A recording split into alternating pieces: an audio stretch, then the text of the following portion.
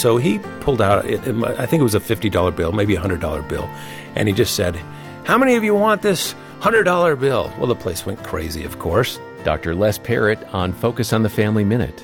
He said, "Well, of course, everybody wants it, but let me do this to it." And he crumpled it all up, and who wants it now? And everybody said, "Yeah." And then he put it on the floor, and he ground it down. He put some dirt on it, and stomped on it. "Who wants it now?" And everybody said, "Yeah, we still want it." And he said, "Why?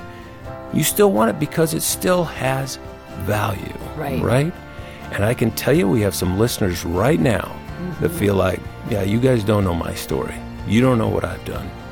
And we discount it because of what that person might have done. God doesn't do that. And that's why it's this profound significance. God isn't finished with you, even though you've made mistakes. Go to FamilyMinute.org for more encouragement.